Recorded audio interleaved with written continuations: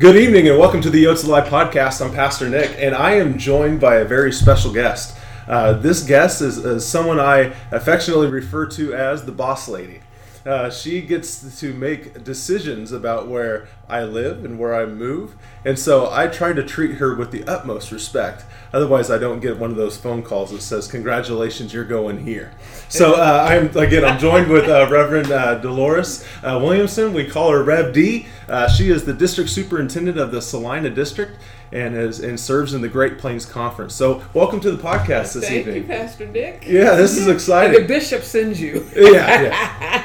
But she's got the ear of the bishop, I hear. Anyway, so I'm so excited that you've come on the podcast and for the Kansas Wesleyan campus ministry family to get to know you and see your face. And thank you. Because you're on campus, right? I am on campus. My office is down in Pioneer Hall, just almost directly across from the music room, those double doors. Oh, so you get to hear the music practice and all that? Absolutely. The singers and the drummers and the trumpeters and the violinists and everything. That is everything. Awesome. Oh, so it's great. So students, faculty, alumni, if you see Reverend D on campus, make sure you say hi and connect with her because she's going to share with us a little bit about her story, her call story. We're going to ask her questions about her favorite scripture and Bible verse. We're also going to ask her questions about what her future goals are. And finally, we're going to finish up with what would you say to someone who's considering ministry as a vocation in the future. So the first question I'm going to ask you is what is your favorite scripture, Bible verse, chapter, story?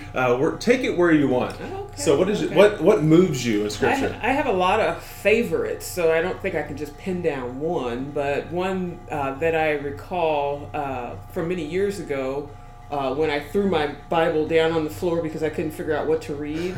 It popped open in Psalms, and I can't remember if it's Psalms 36 or 34, verse 8, and it talks about how God will lead you and guide you with His eye.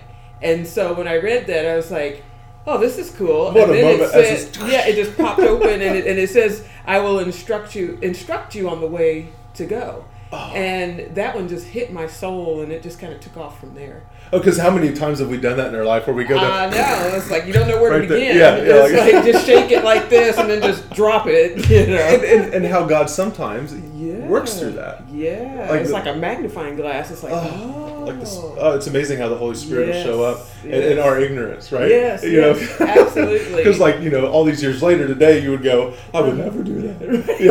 It's like, drop the Bible. Oh my gosh, I'm going to get in trouble. And then another one is Psalms. Mm-hmm. Proverbs. Trust in the Lord with all thine heart and lean not to thine own understanding, but in all thy ways acknowledge Him and He will direct thy paths. And so that's, I think, Proverbs 3 somewhere. So if you can define that, trust in the Lord with all your heart, how would that look like for you? Yeah, it's that whole trust factor, right? Yeah. And it's like, okay, so what do I trust God with other than the things I don't know? Or the things that maybe give me the most anxiety or fear or make your heart jump. It's like if I just trust God in that moment, it's going to be all right. Yeah. And so that's kind of where it takes that concept of leaning not on your own understanding. Right, yeah. And that I don't have all the answers, but God has an answer. And embracing God in the unknown. Yes. I think that is one of the markers of a mature faith. Yes. Is when we enter into that phase where we can trust God in the unknown. Right. Because it's easy to trust God in the things we understand. Right. Or the things we've seen over and over and over again. Yeah. And if we can take that moment and go back to when God led us through something, we can say, well, I can trust God because God got me through that before. Yeah. If we look back and remember. You ran that race before. Yes. Yeah. Oh, goodness. Yes. So you are the district superintendent of the Salina district. And now, what local churches have you served? Mm-hmm. So I have served in this district at Mentor United Methodist Church. It's just 3 miles south of Walmart. Right on 81, and there's this little unincorporated town called Mentor. So I served there full time from 2007 to 2010, and then they added a church that was right here in Salina, Quail United Methodist Church. It was an African American United Methodist Church, but it has since closed. It closed in 2011 after I had left. Okay. Prior to that, I was in Topeka at Highland Park United Methodist Church half-time. Yeah, where Scott's from. Yes, I served there for about 5 years most while I was going through seminary at St. Paul, and so I had a half-time appointment there. And then I went in 2010 to 2014. I served at Independence First in Southeast Kansas down there. The Go Bulldogs. I'm a Red Raven, so I played college football at Coffeyville. So the Pirates are we know that rivalry really well. Yes. So I was down there for 4 great years too, and then I was called by the then Bishop Scott Jones to serve on the conference cabinet, and so I started serving on the Great Plains when we came together cabinet. In 2014. So you've had quite a few years of this nomad lifestyle. Yes, I have. Yeah. Yes. How does that sit with your soul, knowing that you've been like all these different places in this short amount of time? I like variety. Yeah.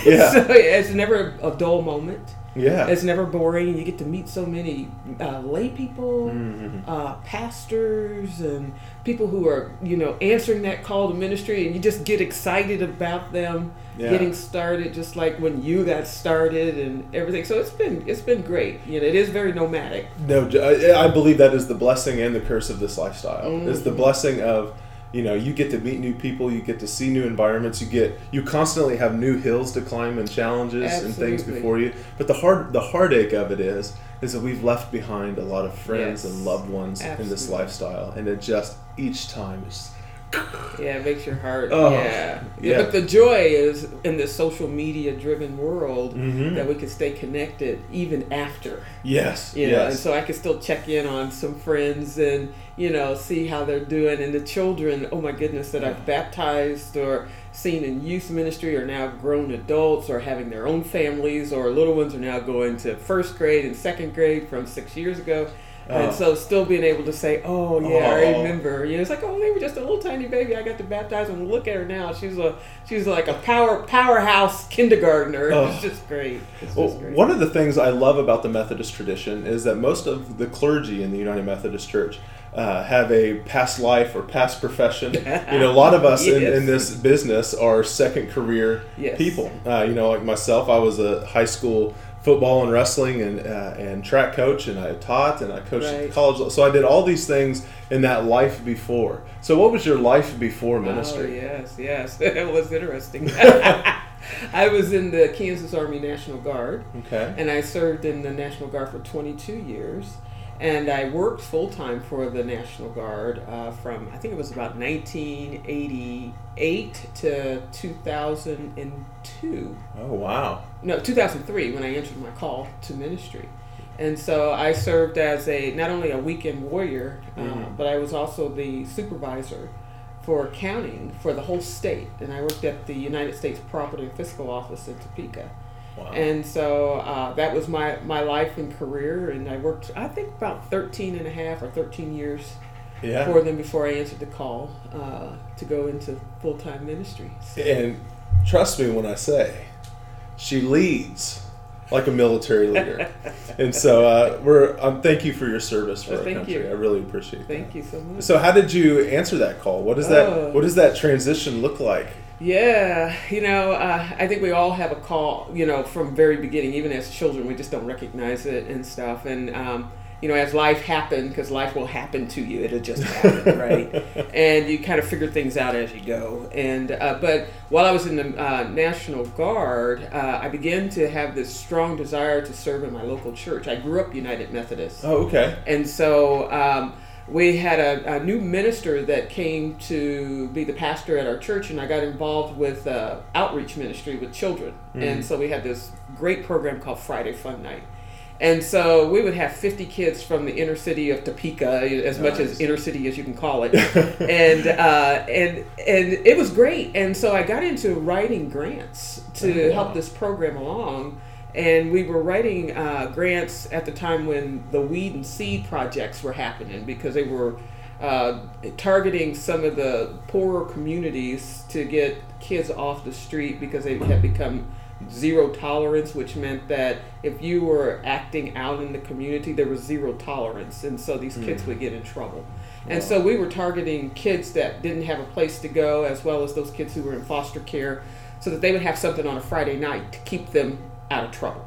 Yeah. And so as I got involved with that, with the children, and with the writing the grants, we started getting these grants. And I was like, this is interesting because it was a lot of work getting those grants. Oh, yeah. But we got not only grants from the city of Topeka, but we also got grants from the United Methodist, from the General Board of Global Ministry. And so during this time, I began to feel this powerful pull into ministry with... It's like a vacuum, isn't it? Yeah, it was like a vacuum, yeah. And then one little girl came by me one day because they knew I was running a tight ship to get them on the bus so we could go skating and everything. And she brought a little friend with her.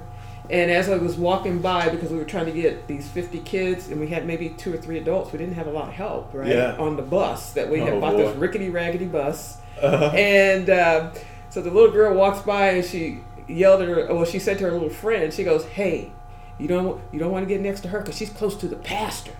And when she said pastor, I heard pastor, pastor. It was like an echo chamber. Oh, wow. And I was like, I think I'm called to be a pastor.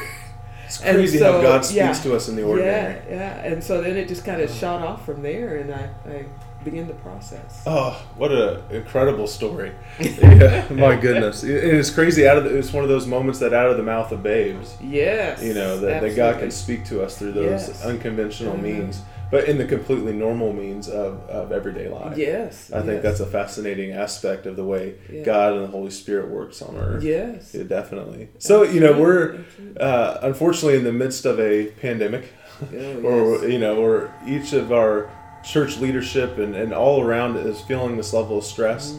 Our students are feeling a level of stress of being, quarantined at home, not being here on campus. Everything's just a bit wonky right now. Yeah. Where do you see the church going in the future? Especially in the United Methodist denomination, where we have the great conflict that we're working through. Right. But where do you see, as you forecast the future of the church, what do you see? Mm-hmm. Well, I'll speak on for the United Methodists. I see this as a great wake-up call, as the Great Awakening. Like we're revisiting history again. And that God is calling us to extend ourselves in a new, but not so new kind of way. To reach out to people with the gospel, because that's what it's all about. Amen. And that we are going to have to work a little harder, because I know pastors are already working hard and stressed with media platforms from Zoom to Facebook Live. But this is the grand opportunity to really reach out in an evangelistic way, so that the good news is preached. Absolutely. And so I see the United Methodist Church hopefully using this as a springboard to catch fire, kind of like our theme for our annual conference this year, to catch fire, so that people will be revitalized in their spirits and in their souls, and that it's only through the power of the Holy Spirit that we can even be revitalized. Amen. And I think that this is kind of a new kind of Pentecost, in a sense. We're coming up on Pentecost, right? And Jesus said, "Stay in the city until your power comes," right? So you got to stay in the city until your power comes. And we already know that the power's here. That's right. And we just need to grab hold of it and let it take us along, but be very intentional about what we're doing, even post-pandemic, because this is something that shouldn't stop. Amen. Absolutely we've got to agree. keep this going. Yeah, eventually we'll get back to our places of worship, but it's also telling us that the church can be the church outside the walls of the church. That's true. Amen. And so, whether you're Zoom meeting, Facebook Bible studying, or YouTube uploading worship services, we need to keep that movement going, and we need to empower our laity to take that on, so that we can continue to be strategic and plan and evangelize and help others come along. Yes. Because this is a new church. Absolutely. In a sense. For so long we've put all of our eggs in the Sunday morning at 10:30 basket. Yes. Is that the health, well-being, and vitality of the church was judged on that number you entered on vital signs for. Yes. And it's just not an accurate depiction of what a church is doing. No. And this is once that that grand thing has been in a sense removed.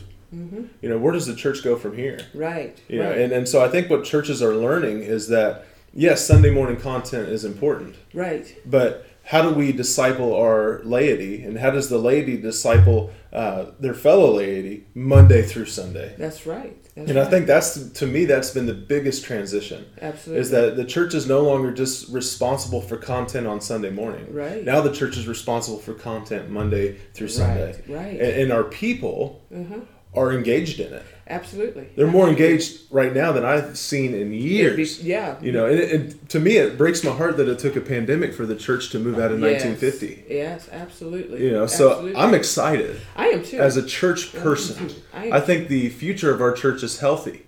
That we're moving in a place, you know, kind of that post World War II, post 9/11, all these, you know, these tragedies. Yes. In a sense, people return to the root. Absolutely. And so I think we're seeing that in the church right now. Absolutely. And so I think it's important as United Methodists capitalize on that. Absolutely, because now is the time and this is the place. Absolutely. You know? And, you know, you look at Isaiah and I can't remember, you know, I'm getting bad on, I'm getting old, right? So I don't remember addresses very well. But, you know, it says, behold, I am doing a new thing. Can you not perceive it? Are we not perceiving what God is just throwing in our laps? Yeah. You know, to help the future of the good news go forward, regardless of where you are. It's about the good news. It's about, you know, preaching to the poor and to, you know, giving sight to the blind and setting the captive free. You know, we have people captive for so long. Yeah. Now they have an opportunity to be free, and can we keep pushing that forward? Yeah. You know what I'm saying? Yeah. So, I get excited about what we can do now and where we can go and, and whatnot. And now General Conference has been pushed back another year. It's been postponed. Yeah, yes. Postponed.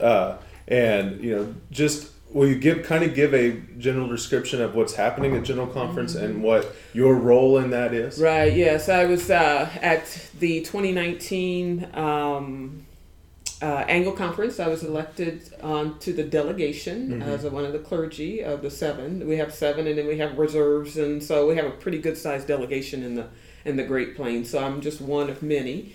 And of course, it was postponed from Minneapolis this year in May to, I think they're thinking later next year sometime. I know there's some tentative dates out there, but I don't know what they have actually decided yet. And so this is the kind of like the legislative body or the lawmaking body of the United Methodist Church. And what's on the horizon is the continued debate of the human sexuality question. And so currently, we are postponed, but quite a few annual conferences and agreed to put a, what do they call it? Moratorium on anything happening around that issue. So, and of course, the protocol is out there. All that information is out there for people to read about possibly the church splitting, in a sense, is what it is. You know, an amicable split with a new Methodist denomination and the United Methodist denomination. And so that's the legislation that is currently out there called the protocol. And so it's a pretty dense document. Lord have mercy. Pretty dense legislation.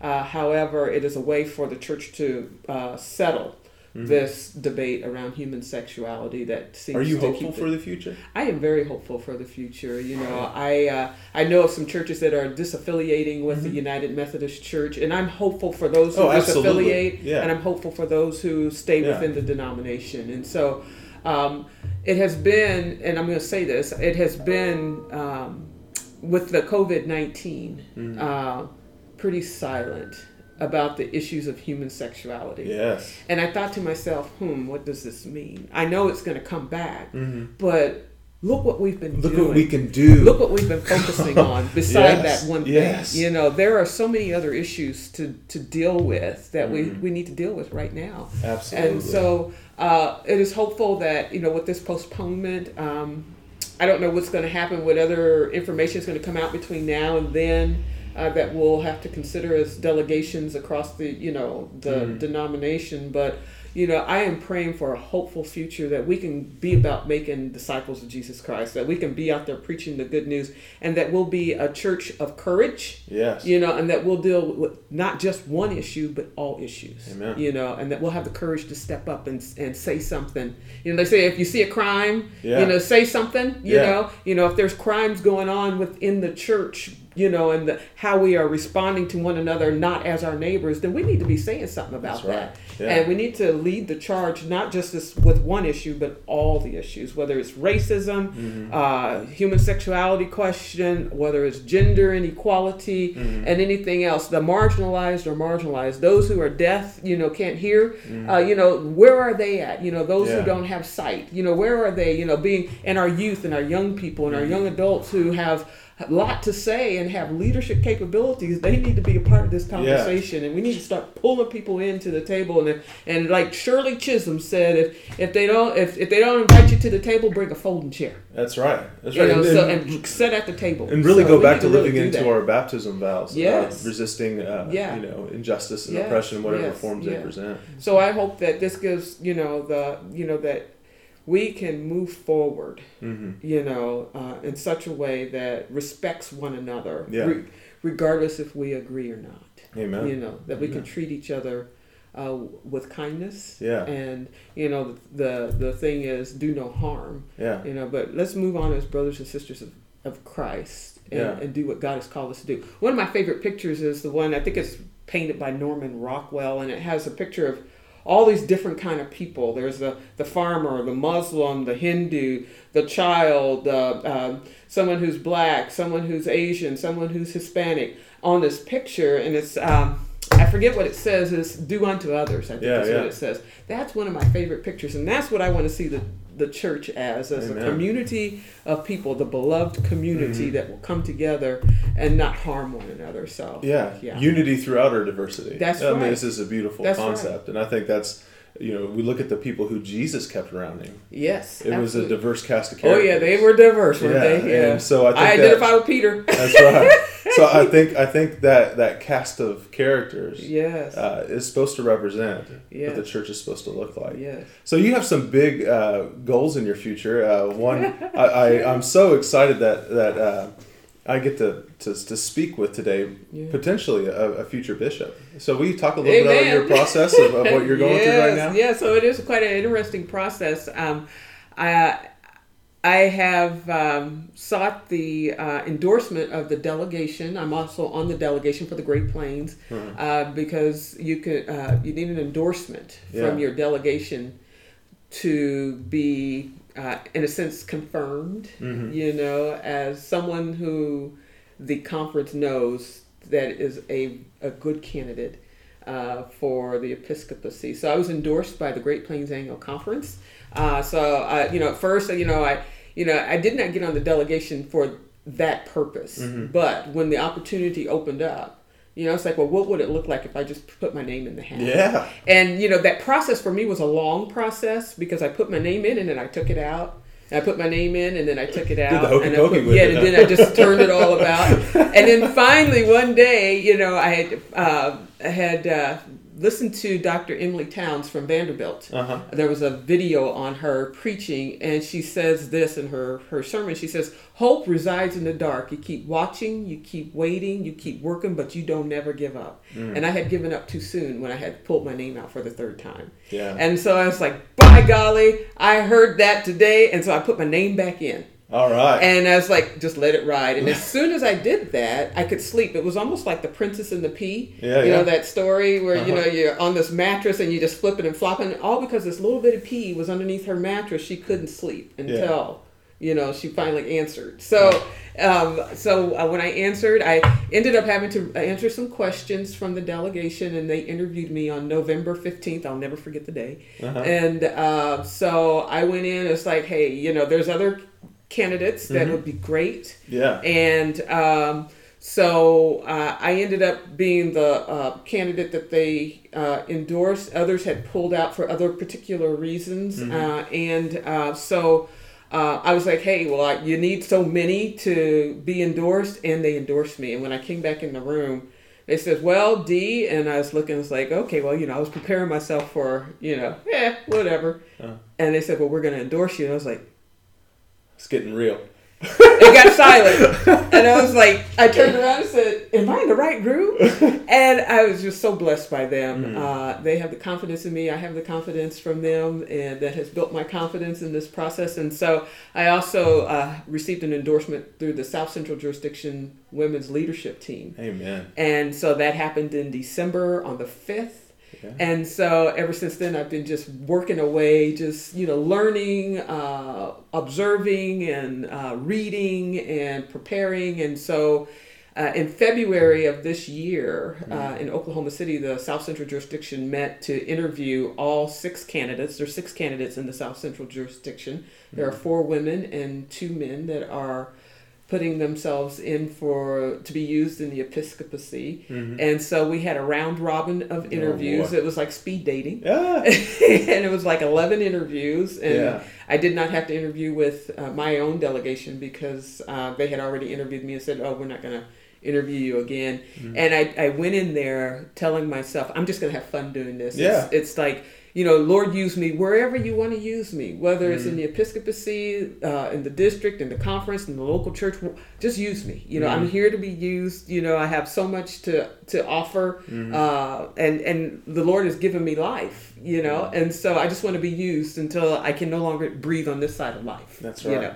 And so did the interviews, and I had a blast. Yeah. And it's like, you get me, this is what you get, and it's like, it was just great just getting to know clergy and laity from other annual conferences and just seeing faces and knowing that these are people that I'm going to get to serve with at General Conference and learn some more and possibility of going into the episcopacy. I mean, I'm excited. Yeah. I'm excited. And, this is also a testimony to my grandchildren. I have 5 grandchildren, 3 girls and 2 boys, and 2 little twin boys that are fraternal twins. And the girls that one just turned 5, the other one turns 4 tomorrow. Then there's one that'll turn 3, and then the 15-month-old twins, right? Ooh. And so when I look at my grandchildren who are cross-racial, their mom's white, and their son looks just like me. And my son looks just like me. He does. We look just alike almost. Only I'm a girl. He's the guy. He's football player, big guy, right. And stuff. But when I think of them, I want them to know that your granny tried to make a difference. That's right. And that you can try anything you want.